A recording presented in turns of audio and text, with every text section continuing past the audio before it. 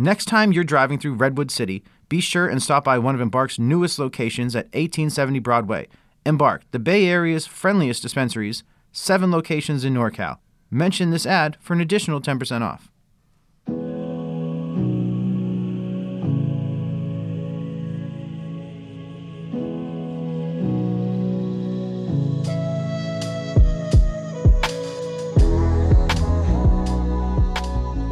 Welcome back for episode 5 of Smoking Bridges. We got a special one for you. We got a multiple-time world champ, one of the greatest minds in solventless at the moment, the great Marc from Kalia. Marc, how are you? I'm doing good. Plugging along. What's going on, everyone? Oh, man, we're so happy to have you here. It is a wild time in hash, and, you've lived this California legalization adventure a bit while floating on top of the market. Thank God. You've had some holes in the boat that were a little wild. We're doggy paddling, chugging away. Never miss port. Yes, sir. Just barely. Oh yeah.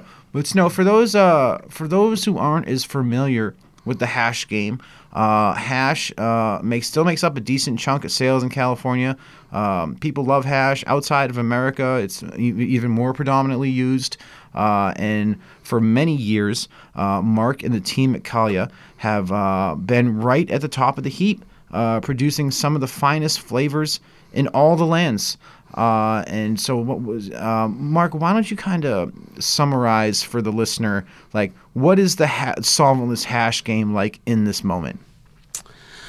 Right now, we are going through a transition period. While for the longest time, I think the traditional market has reigned supreme when it comes to quality. A lot of people that have been around the market for that a long time, they're looking to transition into the rec game. And the rec market is a lot harder than just making hash in your backyard and putting it out to the market. It requires a lot of background knowledge when it comes to logistics, HR, distribution, accounting, and other types of facets of what makes up a total business. So for us, it's been a lot of growing pains, kind of navigating our way through those types of hoops. But we're kind of seeing other people take that same trend and finally start bringing some heat to the rec side. What, you obviously, so elaborate for us, so folks understand how long you've been in the mix. You're a young guy, but how long ago did you start making hash? I've been making hash now for about 11 years, and really kind of how it started out is, going up through high school, I was a big fan of the Weed Report, Dave Warden and Nuggetry, Chubbs.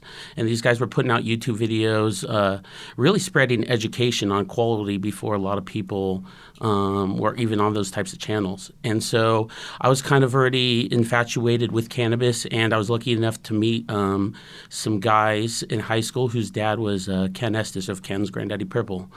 And so they luckily put me under their wing, and I was quickly kind of thrown into a different spectrum of the industry. And I took some of that knowledge to rollitup.com. And so like rollitup.com and Toke City were kind of the big places for knowledge back in the day. Some of the best breeders in the industry, best growers and extractors would all come and discuss and really share knowledge. It was a really cool time. And I saw Matt Rise had a thread there, and that's kind of what grew my love for ice water hash. He was explaining his terminology of ice wax, which him and Nicotine, I would say, kind of pioneered that. They took kind of what Mila and BC Bubbleman were doing back in like late 60s, early 70s, and evolutionized it by opening up the surface area. Matt Rise's technique was microplaning, and Nicotine would do more of like a sift, like a powdered sugar sifter. And so I ended up linking up with Matt pretty early on, and he showed me the ways of microplane and hash and making BHO as well. And really, nobody really understood what microplaned or solventless hash was or ice wax back in the day, so there wasn't a big demand of it. Some of the best hash in the game would just sit on the shelf for $40 a gram while people would go and run towards shatter, which was so popular. So we would all make some shatter back in the day, and really it started at CCA, Collective Conscious Apothecary in Hopland. That's a really magical place. it's kind of the birthplace, in my opinion, of solventless in NorCal. And so basically, this was a congregation led by John Oliver, who does Higher Ground Cannabis right now, and also Django from MTG Seeds, rest in peace. They ended up splitting up, but they formed one of the first dab bars in California. And a lot of the biggest breeders, again, mentioning Subcool and Bodie, a few others, Aficionado, they would all come to the dab bar and hang out, and you'd get Frenchie and Matt Rice and a bunch of different hash makers. I mean, back then, Dorian from Beazle was running the dab bar, and so it was just a really cool place to be around. And that was back before, a lot of the competitions and the egos and money and stuff was brought in and stuff. So everybody was really just about learning and pushing the techniques forward and smoking and having fun. And I cherish those memories. Those were some good times. So I knew I wanted to be in the hash game. And once I graduated from high school, I used to do some commercial fishing up in Alaska. And so I was able to stack some money from them. And once I graduated high school, I took a little semester at the JC to figure my shit out. And that's when I drew up the idea for my first extraction brand. It was called Medicine Man Extracts with my buddy Harrison, who does Hash Engineers now, who I think him and Splash Solventless won Ego Clash last year. And so that was kind of the start of our journey, just doing shatter, a little solventless on the sides. But it wasn't until Solventless Mine on Instagram and some people started really putting out the technique behind rosin and stuff that solventless even started getting any demand. And that was like 2015-ish. Was it crazy to see, like, since that moment, like, and a combination of rosin tech getting out and raw garden kind of crashing the price, like, to see the BHO market kind of eat itself to the point where, like, former Emerald Cup champs say, like, it's not even worth it for them, like, and that blows my mind. Yeah, it's sad. The hardest part in this industry, in my personal opinion, is education. And, a hydrocarbon extract, when done correctly, can be extremely clean, cleaner than a lot of rosin that's on the market because of how much waxes and lipids are present.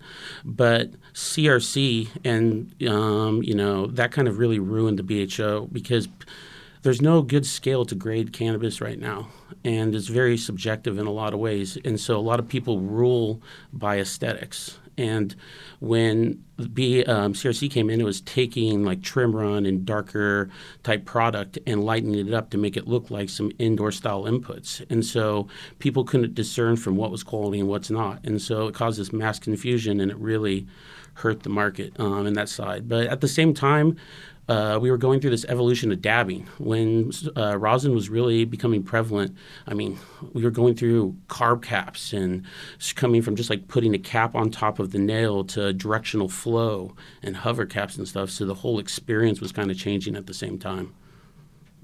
Is it, you were kind of already in the mix, per se, when the transition of the marketplace from BHO to solventless, like, hit full steam, and then you started seeing company after company after company after company pop up.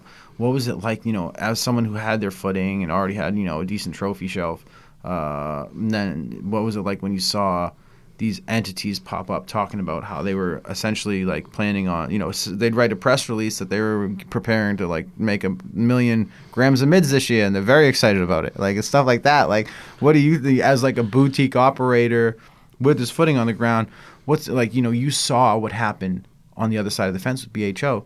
Thankfully, that never ended up happening, and Solventless in the same. Maybe the price dipped a little pinch as, like, there was more affordable and decent stuff, blah, blah, blah. But it never dropped like BHO did. Yeah. You know what I'm saying? Like, so are you, in the earliest phases of this transition to, like, everyone decides to open a solventless company, are you kind of concerned, are we about to get BHO'd? A little bit. The difference is again, going back to the education, is every week people like 710 Labs, Rosin Tech, and other companies, they put out amazing education in the market to help people understand the differentiation in quality. People now more than ever are starting to wake up to the differences between trim run solventless and high grade rosin. And so I think there's a common theory out there: you're either at the top or the bottom, the middle gets squished. And so for us, it's really about focusing on the consumer experience. And I think people that focus on consumer experience and quality, I think they'll be good. Do you think in this moment, per capita, the quality of solventless right now is higher or lower than it was when it was a bit more boutique like 5 years ago? As a whole, market as a whole. I'd say as a whole, it's better because the production's gotten bigger. And that's something when you think about like a cup entry batches or even some of these really well-known batches on Instagram, they're only 500 or 1,000 grams. And some of the bigger cats eat up a lot of that product. So it doesn't really ever make it to the market, and it's never really a reality. So the common person or somebody that's just a fan on Instagram can't really walk up and ever taste some of those flavors. And so what I'll say, even on both sides, from the traditional and the rec market, people's production has gotten bigger. Their understanding of what quality genetics and the relationships with the farmers have gotten better. And that's overall, I would say, led to more availability of quality flavors on the market. Amen. On the subject of availability of quality flavors, how much of your time do you spend just trying to find that next thing that's not papaya or GMO that dumps? That is pretty much the majority of what my time is spent now. Honestly, now I think about it, it's like, we started out in the beginning out of Oakland in a tiny little shop off of Hagenberger, if people know, right by the airport there. And the green zone. Yes, sir. And we were kind of struggling at first to just kind of scrape by. We didn't have a lot of renown and stuff like that. And, one of my partners, his name's Joe. He's a Marine and he's newer into cannabis. And I came to him and I said, hey, we need to put the majority of our money into genetics. And he had no idea. He was like, what do you mean? And I said, it may not make sense now, but it's going to pay dividends in the future, because at the end of the day, flavor differentiation is going to be one of the only things that matters. I think the technique is people leave different companies and start their own and then maybe go to others. Techniques are going to get out there. Knowledge is going to spread. And I think one of the only things that are really going to be able to split the hairs between us and the next guy is going to be unique flavors. So we started a little breeding project a few years ago with Dancing Dog Ranch up there in Mendocino. It's a women-ran it's a women-ran ranch out off McNabb Ranch Road, right past Hopland. And the really, really cool organic regenerative farm. And at the beginning, they understood our vision behind genetics. So we had a little breeding pen out there, and we've been doing some crosses, just in-house stuff. We don't really plan on releasing the seeds, but just stuff we can try to introduce to the market. Tropic Sorbet was our first iteration of that, which is ZT Wilson crossed on the Champaya. I was just about to say, if you had to pick a strain that has a chance of being like the next big one, my pick would be Champaya. I think Champaya is awesome. It's so good. It's like such a special flavor profile. Symbiotic genetics absolutely knocked it out the park on that one. But if you had to pick something that you had to guess, that you think is going to be the next big dog, what do you think it is? There's some Champaya. This is some Champaya, I believe, too. I think we're going to see, I think it's going to be kind of a race between some shit, because people have tasted the Whitethorn Rose now and it's gotten out there and people really. But not at scale. 100%. But my point being is competitors and people just like me, when I go taste a unique flavor, I tasted Papa I wanted to put Whitethorn Rose on a thing last year that I'll remain anonymous about, and the person I was working with on the thing was just like, it's just not out there enough. We can't put it on there because nobody can smoke it.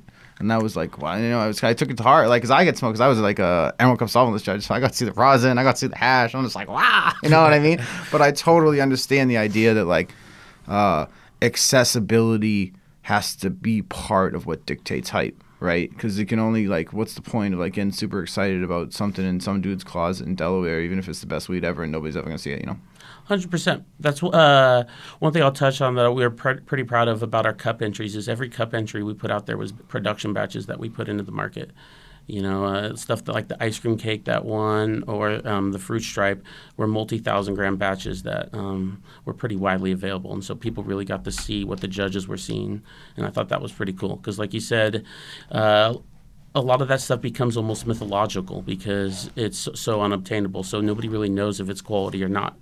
And so for me, like, going back to that flavor thing, when we talk about genetics, part of the reason, so many people try to keep the lineages close to their chest is because as soon as I release Yeah. like the lineage between the tropic sorbet, people want to go make it. If they can't get it themselves, they try to go get it. So same thing like a whitethorn rose. If people can't go get that cut, they're going to try to find flavor profiles in that chemo type that'll be competitive and stand out. What's the flavor you wished had washed the most? Like the one that was just so special. Like it was the craziest hash, but it was just like barely anything on the bottom of the bag. Man, that has probably got to be a toss-up. It's Hardcore OG, I bet's up there. I was gonna say there's a few grails up there. Hardcore OG, shout out West Coast Gear for hooking us up with some amazing indoor hardcore OG that ended up washing. It was like 2 grams of it, and I got to see one. I was like, oh my god, this is the grade. Back when I saw it back then, that was like my first time visiting Marc at his office, and I was just like, oh my god. This is the greatest OG Kush rosin of all time. yeah, that was a special batch. And I was bummed it didn't yield more. Honestly, we had a crazy Skittles cross from Anna that we washed, honestly, over a year ago as a test batch and just something she was testing out. And it was insane. Orange sherbet, just awesome type of flavor profile. But it washed like 1%. Yeah, like 1%. And not like orange, what you think of with tangy and everything, which is like musky and hazy and stuff, but really just like Baskin Robbins, like that orange type of sherbet. It was awesome. That one was really special. And probably some stuff from Ted. Old Alien Labs have tossed us a few special flavors that I've unfortunately had to give them the call on and say, hey, these didn't make the cut as far as yield, but we sure did enjoy smoking them. Hey, man, do you think part of the headaches you guys have had post-2020, like so many other cannabis businesses, was just because you're so dope? You know what I mean? Everyone knows, oh, that's the best hash. Let's go rob them. You know what I mean? Yeah. Honestly, especially being out in the East Bay, nobody's really immune to that. I think a lot of big companies we've seen have gotten affected by that type of stuff. And I think for us, it's just a hope for change. One thing about going into the rec market, I was really excited about was having those types of protections, such as insurance and different types of securities. And it's been a little bit of a letdown so far. We got hit pretty hard a few years ago. They normalized the taxes. It's just we're still waiting for the police to show up. Yeah. It takes a couple hours sometimes in the right area, but they get there once in a while. They write the report, I guess. But and on the flip side too, the insurance companies were just an animal to deal with. I didn't understand 100% coming from the traditional market what it would be like to try to get losses back and try to have some type of reconciliation from them. But we took a pretty heavy loss that first time a couple years ago, and they didn't give us anything pretty much. When did you guys start the transition out of Oakland? So that was right after the robbery. That, like I said, about 2 years ago in November now, last November, we got hit down in Oakland off of Hagenberger. We had another location as well. And that's when we knew it was time to go for a little bit. Just Oakland was getting out of control at the moment. And so we were searching, and we actually had a couple little places pop up. But Canacraft swooped, and they had a CO2 lab they weren't using anymore. And they were looking to rent it out or had some space to rent out. And so we came on over, knocked that thing out, created a little solventless lab, and we've honestly developed a really cool relationship with them. Yeah, and that's kind of that relationship has kind of led you guys spreading your wings a little bit more south over the past year or so, right? 100%. Canacraft helped provide a lot of the stuff that me and my partners aren't really good at, being HR and accounting, different types of logistical things when it comes to distro and regulation. And so basically we came in there, when we first came in there, they had this ABX Live line, and that was a CRC line, and they were looking to get out of it. I obviously had some experience in BHO, so I went to them and, we made a little trade-off. It's like, hey, if we could help you with some BHO, could you help us with some of the legal things and distro and stuff like that? And it's formed into a really cool relationship over there. Hell yeah. I always see, you guys down in San Diego now and stuff. I'm like, wow. It's like, this, you're very much getting around more. I feel like people, certain brands are statewide, you're connected and stuff like that. But for the most part, I feel like people get like pulled into their areas of influence. So to see you guys like from everywhere, from the Bay to LA to SD, it's so cool to see like that's kind of a sign of like the normalization of hash, and like people being excited about hash is just like them being excited to see you guys as evidence of that, you know? I'm just grateful to be in this industry for the first part, but to see kind of the expansion of where we've gone and everything, it's been a real blessing. And part of that's been the education. And I go back not just because of us, but companies like 710 Labs who do so much to educate people just on the conversation between what's live resin and live rosin in a state like California, which I consider one of the more well-educated states in the country that I visited. It's surprising to me how many times I still have that conversation of what's the difference between BHO and ice water extracts. Basically, for me, I'm grateful for these types of companies that come out there, throw these types of events, and help showcase the quality and help justify what we're trying to do here, especially since rosin is a little bit of a more expensive product. You know, all right, so devil's advocate is there's like 14 farms in California that produce material good enough for all you guys, and there's all these solventless companies now. How competitive is it to get that best material? It was in the beginning, but you know, now that you got the trophy shelf, it's like, hey. That's helped a little bit to say the least.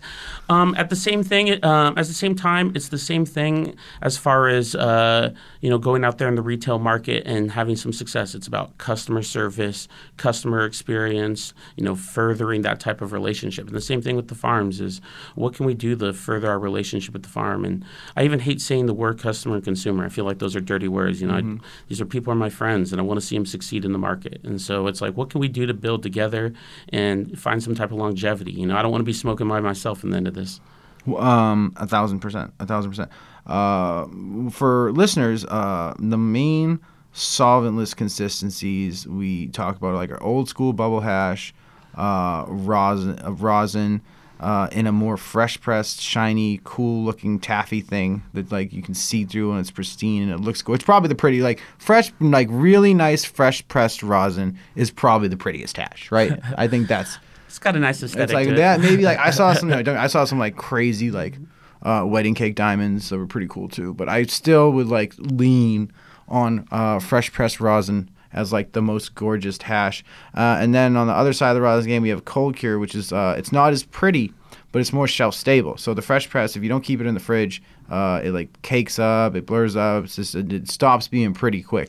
So the cold cure is a bit more shelf stable. So for many years, Marc and the team were more associated with fresh press and exclusively, almost like some R&D runs here and there that you like, hey, look at this, Jimmy. But generally speaking, you guys were associated with like really, really nice fresh press. So in the past 12 months or so, you guys are starting to dabble more into cold cure and stuff like that. Because I know you were pretty, militant about this. So I'm curious, like where's Marc's headspace in this moment as he watches so much of the market transition to cold cure? It feels like it's like it went from like a 50-50 or 60-40 split a couple years ago to like 80-20. Like, you know what I'm saying? So what's it like to like fight for, like be that guy that like leading the 20%? Like, hold on, guys. I love it. They do need to keep their freezers, okay? 100%. 100%. I love it. Honestly, for me, I still think fresh press remains king for the majority of strains, but we've realized it's strain dependent more so. And the reason that is there's some terpenes that are so dominant, like myrcene. You find myrcene in pretty much every single strain. We use that as a safeguard under our prop. I think it's like, I can't remember exactly. Prop 65 warning. We use that myrcene as our Prop 65 warning as our be-all catch-all of cannabinoids that needs to be in there, just because it's what we found it's been in every single test of rosin. But sometimes such high concentrations of myrcenes overshadow less volatile terpenes. And so we find that off-gassing terpenes, which is what you do when you're oxidizing or whipping or cold curing your hash, actually opens up some of these less volatile terpenes and exposes them to the palate and gets rid of some of those undesirables or something that's just more basic what you see. And so I think it's more strain dependent in some cases, but my favorite strain personally is Skittles, and I find that is the best in fresh press through and through. A few different other examples would be Tropic Sorbet, and our Pog juice. But besides that, we keep an open mind. We're always about trying to further the hash, and so it's a learning experience. And that's where I kind of feel like the easy ground or the middle ground is with cold cure. Is if done right, I think it can be utilized really well in some different types of strains. But at the same time, it's almost like a little bit of the CRC hash in some types of ways, where if you loaded statement, and this is why I'll say that is if people go out there and do some pressing at home or ever get into some home style hash making, they'll know what I'm talking about. But Maytag 5-star all day, baby. That's all we know. It works, but if you press some full spec hash out, it'll come out sometimes brown or a little bit darker, have some type of orange hues in it as well. And when you go and cold cure that in the jar, I've seen hash that would be undesirable even and stuff we wouldn't even be putting out under a brand, and it gets cold cure and it looks white. And so right there, we're like, wow, like that's part of it. That's helpful. I was like, that's helpful, but at the same time, was Marshmallow OG one of those? No, sir. Honestly, we didn't. We ended up not releasing the strain. We put it into some food grade edibles and stuff. Was that the original first cold cure you guys released? The marshmallow? Yeah, that was the first one. See, I'm a creep. It was. That was amazing. That was amazing. That was a good memory. That's what we've come to find with cold cure is like there is, it can be used in some ways that are a little bit almost malicious to the consumer, where you're putting in lower quality hash and you're changing the aesthetic of it to make it representative of high quality. And I don't think that, personally don't think that's Here's right. a fun question. This is a good one. I can't wait to get your take on this. What percentage of solventless companies do you believe live by the fire in, fire out ethos? Some. There's some out there. I feel like the easy way to really tell is if you put hash on a nail and burn it, not in an e-rig because you can't really see it, but a transparent quartz nail. And when you put it on the nail, you'll notice when it melts that if it foams up a lot, that's usually indicative of biocontaminant or microparticulate or a lower grade full spec hash. And so one thing you'll always notice about quality product and even most community is the way it melts is there's a lot of big bubbles. Clear dome, full melt is what they used to call it, heads. And so these a lot of bigger bubbles, and then it dissipates really quickly. It's not any type of foam. And you'll know what I'm talking about where it's like a multiple stack of small bubbles on itself. Mm-hmm. Stuff. So that's one of the ways for people out there to kind of be able to check hash. But right now, like I said, I think one of the biggest problems in general in cannabis is there's no qualitative scale out there that truly judges cannabis. It's so subjective. How loose do you think the definition of 6-star is right now? And define it for the listener, too, just so they can clarify. So 6-star was a scale that was originally invented to try to grade the different qualities of hash. Originally, it was actually only 5 stars. Yes, 1,000%. And, so many people were using... At one point, it was single A, then it was double A, and then it was triple A. Yeah, exactly. But, so many people were using the 5-star terminology when the quality may have not been there that somebody tried to introduce 6-star. And that became pretty popular. And at the same time, it got diluted as well because so many people wanted to have their hash be that quality because they knew it was a selling point that they would put it under that label even though when it's not.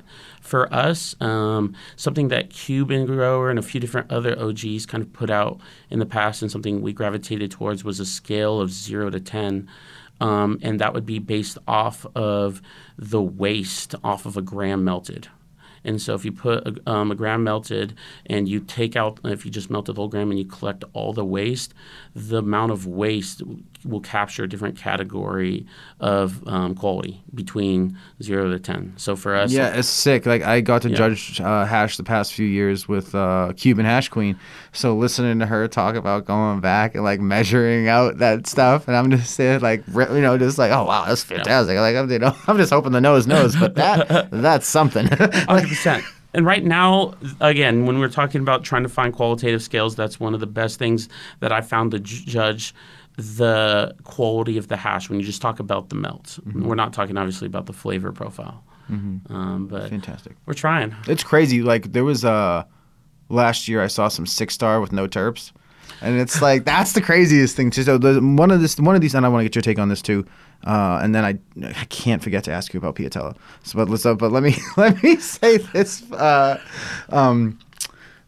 actually, let's start with the Piatella. So we're in the midst of a new fad in the game. Like, Yes. a bunch of heady boys went to Spain this year, found out. I didn't even know. So I wrote about it last year. I wrote about Hassan's, like, cool rolly thing. I didn't know it had a cool name. Like, it's on the top of, like, Leafly's 710 list. It's like, nobody told me it had a cool name. I'm so bummed. And then so all the heady boys and me go back to Spain this March, and then a bunch come back, and it's all the heat. It's all the hype right now. When can we expect to see your first batch, Mark?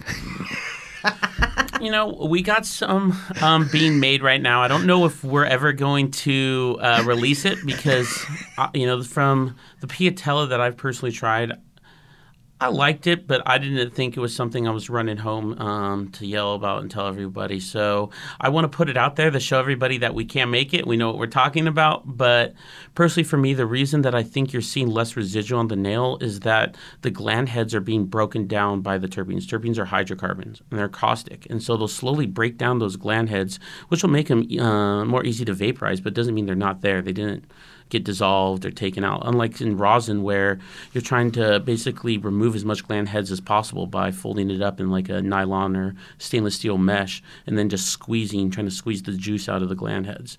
And so I still think it's a dirtier product, and also you have the potential of producing a terpene that's called hashionine. Hashionine is specific terpene that's produced during more of the old school style extraction processes, and it's a very recognizable taste if you've ever smoked a lot of dry sift or a lot of what they call charas and stuff. Has a very recognizable finish. Some gravitate towards it. I don't, and maybe that's just because being under the old Matt Rise and Nicotine camp compared to the Frenchy camp, I didn't really like that flavor as much, and so I feel like I said, Piatella is a cool aesthetic, and it's something that's awesome to play around with, and I think there's a cool little niche for it, but I think exactly what you said. I think it'll be a fad. It's interesting. I want to see the same material, run by I need to see the rosin next to the Piatella. You know what I'm saying? To understand, and I'm sure there'll be strain specific things too, where the rosin's bad and the Piatella maybe is a little better than that one and all that. You know what I'm saying? But it's just it's gonna be fascinating, and how fast. Like, it's just, what I mean. We're like 68 days removed from Spanibus, and it just exploded. Roger helped a lot for sure. He pushed it. But it's funny to see those people that have been doing it for mad years over in Spain. Like, we've been doing this forever. Why? What's all this random love? Can we get a tag? Yo, what's going down? Well, like you said, there's a lot of rosin companies coming out in the market, and there's a lot of dilution, and so there's a lot of people with the same strains. And so if you can't differentiate yourself over a strain or your quality, trying to change the aesthetics is probably the next best answer for a lot of these people. So I think we're going to see a lot of Piatella coming up in the market in the next few months.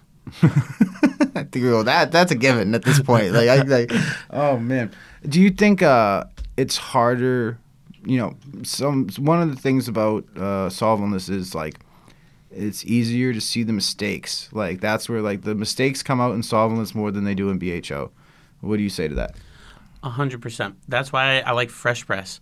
It takes us almost 4 times as long to package fresh press as it does cold care. We use just 2 different styles of magnification and different styles of lighting, and as clean and positive pressure rooms that we can make right now. And the reason that is with something transparent like that, and under the magnification of people's phones, any type of microparticulate, hair, some type of offshoot on the press. It's on Instagram immediately. It all sees it. And we hear about it immediately. And so it's been a trial and error, especially trying to get from producing a few hundred grams, which is what, the average batch of your traditional market person is usually 500 to 1,000 grams, and trying to produce multi-thousand gram batches and stuff. It was a challenge for us to come and tighten those quality control measures and uphold the standard. How hard was it just to scale up the packaging early? Once you went from you really hit your foot on the gas and the rocket started taking off. Like, well, there must have been a moment you and Joe was sitting there like, how are we going to get this all in the jars, Yeah, till this day, it is still our biggest problem. Packaging is the biggest bottleneck. We're working on some pretty cool technologies to help automate some of it and to help. They asked the AI. Yo, AI. No, just like simple things like helping make pucks faster and help clean jars faster and stuff like that. Instead of hand cleaning jars, trying to get big washers. Papa's uses something similar and stuff, and like big steam washers and shit like that. Different types of machinery as we build up our cash flow, we can start making it more and more efficient.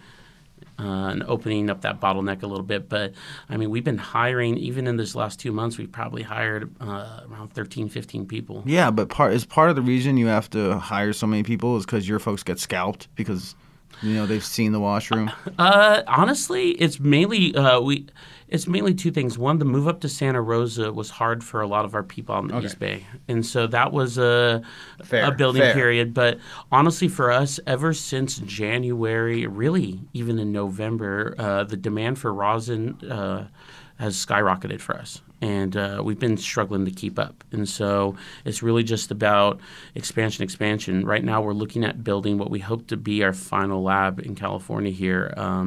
It'll looking to almost quadruple production for us. And so we hope to do that and scale packaging SoCal? as well. It'll be out here in NorCal with cool. Canacraft. Fantastico. Yeah, kind of like the last little hurrah for us, just because that's close to all the farms and my relationships. Growing up in Santa Rosa, I spent a lot of time in Lake County, Covelo, southern Humboldt, Garberville area, and Mendocino. So I want us to try to keep those farms alive as long as possible. They're at such a logistical disadvantage right now. How much material do you estimate that you guys will run this year? We'll probably this year. Are you 3 shifts or are you guys 2? Right now we do 1 wash shift. That's and we do 4 days a week, 10-hour days, and our guys love the 10-hour days. I bet. But right now we're doing around 1,800 to 2,000 kilos of frozen material a month, which equates to around about a little over 1,000 pounds dry. And so over the year, we'll run around 12,000 pounds of dry material minimum.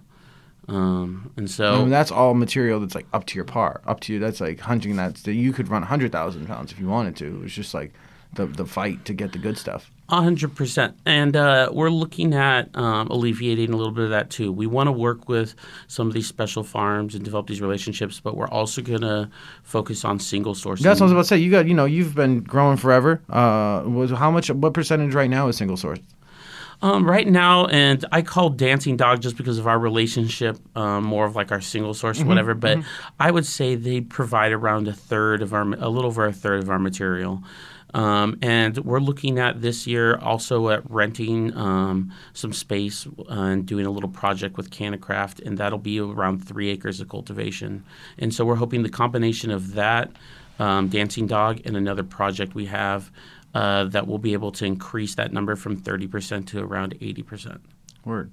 Do you think that, as we talked about a little bit earlier, there's only a finite number of farms that are actually producing elite material for extractors of your caliber? Do you think one of the ways to grade these new faces jumping in the mix is just see if they're able to work with those farms? Because just those farms being willing to release material to a certain person is proof of that they know what to do with it? Or is it still a cash grab part of the time? Hey, yeah, you pay stupid money for this in the freezer? All right, go ahead. I was about to say, unfortunately, the problem is, and this is something I have to explain to every farm, no matter if I release a Skittles under their brand or I release Zushi or I release Sour Diesel, it all is at the same price.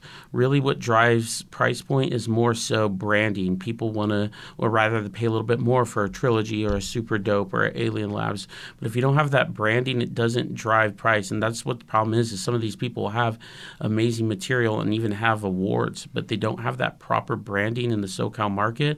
And so their prices will remain relatively low, and so on that account, they're not cashing out like they should be, and so they're struggling. And so we're seeing bigger companies come in, and cash is king. If you're not on terms and you're willing to come in and cash somebody out, that talks a lot to any farm. Is the SoCal solventless consumer as educated as the NorCal consumer at this point? I would say in certain areas, San Diego has a very educated scene down there. The problem is, like I said, part of the education right now comes from platforms that are, like I said, there's no qualitative scale. And so people go to these big social media platforms to look to what's quality. And not everybody has that in best interest on their platform. Some of them are trying to line their own pockets and stuff. So I would say NorCal still probably edges it out a little bit, but SoCal they drive the demand. At the end of the day, when you look at the sales of any rec market brand, the majority of the sales is going to be in Los Angeles, Riverside, Orange County, and San Diego County. And so no matter if they're educated or not, they're the ones that are going to be paying the bills. Yeah, exactly. So, people are going to cater to that. Is there any is there any taste differences between the two, NorCal and SoCal, or does it they'll just get whatever they can get their hands on? For sure. SoCal's always been the king of the OGs. I always remember. But that doesn't wash. So that's the worst. True. That's the worst hiccup of being a rosin company, almost, right? The biggest flavor down south is something you can't make, really. Or in a commercially viable way. Yeah, it has been. It has been a problem for every extract company, something that we're all searching for. We're doing a lot of work with a bunch of different growers this year trying to find OGs, chems, and stuff in those types of What's the number you guys have to hit to consider it commercially viable? I would say 3. Yeah, 3% in melt and stuff like that. And again, since the price point isn't really, even with the OG melt, the throughput factor's there, but it's not like you're going to be able to charge exponentially higher. And so that's a tough battle. But anything within that gassy profile, that's why Luma's done so well for everybody, is their lemon limes. It's, if I remember right, I think it's like Sour D on the Biker on the key lime pie. And so it has a lot of different gassy notes. It's not completely that huge OG note that everybody wants, but it's close enough that it satisfies that needs for a lot of people in LA. Is there ever a flavor that you were surprised took off? Like, this wasn't your jam, but you made it, and then it's like, man, look at the sales report. That is a good question.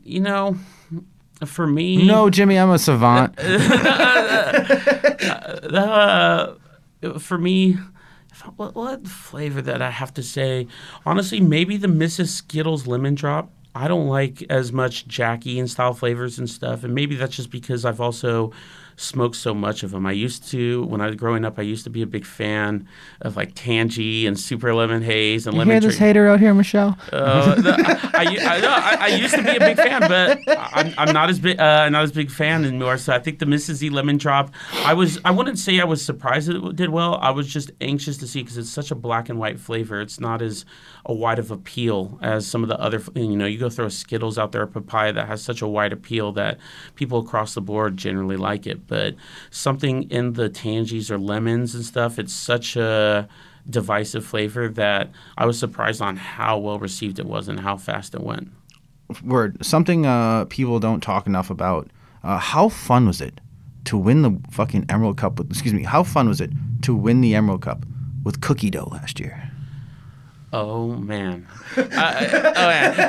People probably can't see me on this day, but I am a big ginger, and I love good food. And so I'm always looking for good edibles, and we stumbled upon the cookie dough, vegan cookie dough. I'm Merc Cosmic Cookie Dough. I have assaulted many a jar, but please continue. Me too. It's a problem. But no, it was awesome to pair up with Cosmic. There's such cool people down there. Yeah, it's such a cool story, too. Like the whole quitting the apprentice to start the company, blah, blah, blah. Man has some stories, for sure, to say the least. And it was honestly awesome to be able to go from just trying the product, and I was like, wow, this is great. And I just shot him a little DM on Instagram, and I was like, hey, I see your product's made with distillate. Would you want to try it with some rosin or solventless? And I heard Joe invented some new, just on the spot, decarb box tech, and was able to get the amount of percentage of hash you guys like were able to get decarboxylated up like 5% extra or something stupid like that sounds Joe? Yep. 100%. I don't want to share all of his secret tech, but Yeah, Joe, well, just the numbers are real. The number,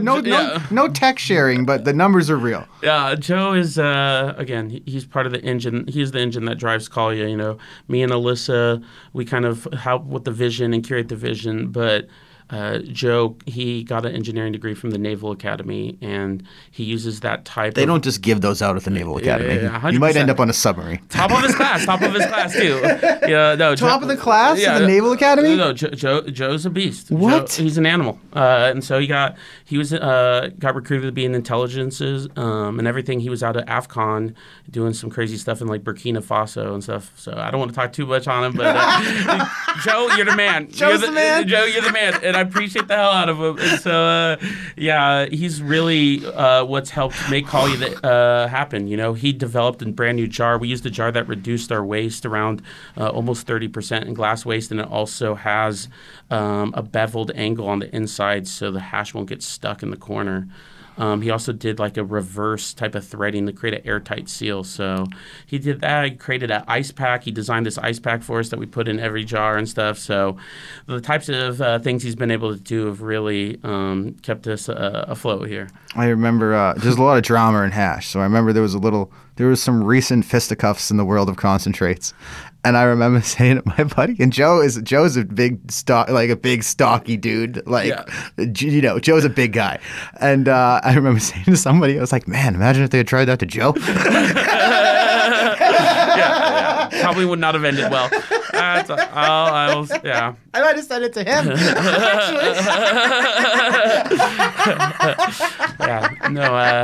He is not the one for sure. Joe's been there and done that, and it was funny when. Well, I guess in a morbid type of way now, but to look back at it. But one of these times we were getting robbed in Oakland, the security came over. I used to be outside with my guys just chopping it up, and he comes out. He's like, hey, guys, we got cars at the gate with guns. Everybody needs to get inside now. And so everybody knows Joe's the guy. And so there's like 3 different delivery services we're all hanging out with. They all just run into our office, and Joe goes and grabs his AR and stuff, and we're all like sitting out there. He's like checking the corner and stuff like that. It was a crazy little moment out there, but he's the man. Yeah, he's the man. Full service Joe. G.I. Joe, yeah. 381. Oh man, thank you so much. It's been so much fun chatting with you. Can you let folks know the best way to find you, your product, all that jazz, where to learn more about Collier? Come on. You can always check me out on Instagram. Follow my little journey on collier.marc. You can also find us at collierextracts.com. We have a little link to our subscription service. We deliver anywhere in the state if you're looking to check out some of the products. D2C, baby. It's the future. Come on, a little quality control. The hash is always fresh. Hell yeah. We got some cool shit coming. Brand new hardware, some pens and shit like that. Stay tuned. It's going to be a good ride. Woo! That was fantastic, Marc. Smoking Bridges, episode 5. What a time it was. Special thanks to our sponsors at Embark, D-Tie Gummies, and the Cannabis Media Council. What a gang. What a gang. And Marc, again, thank you so much. Thank you to the whole Collier team for all the amazing work you guys have been putting in for years. So deserving of all those trophies. And to you, the listener, thank you again for listening. We had such a great time on episode 5, and we're looking forward to the next one. Ray John, okay?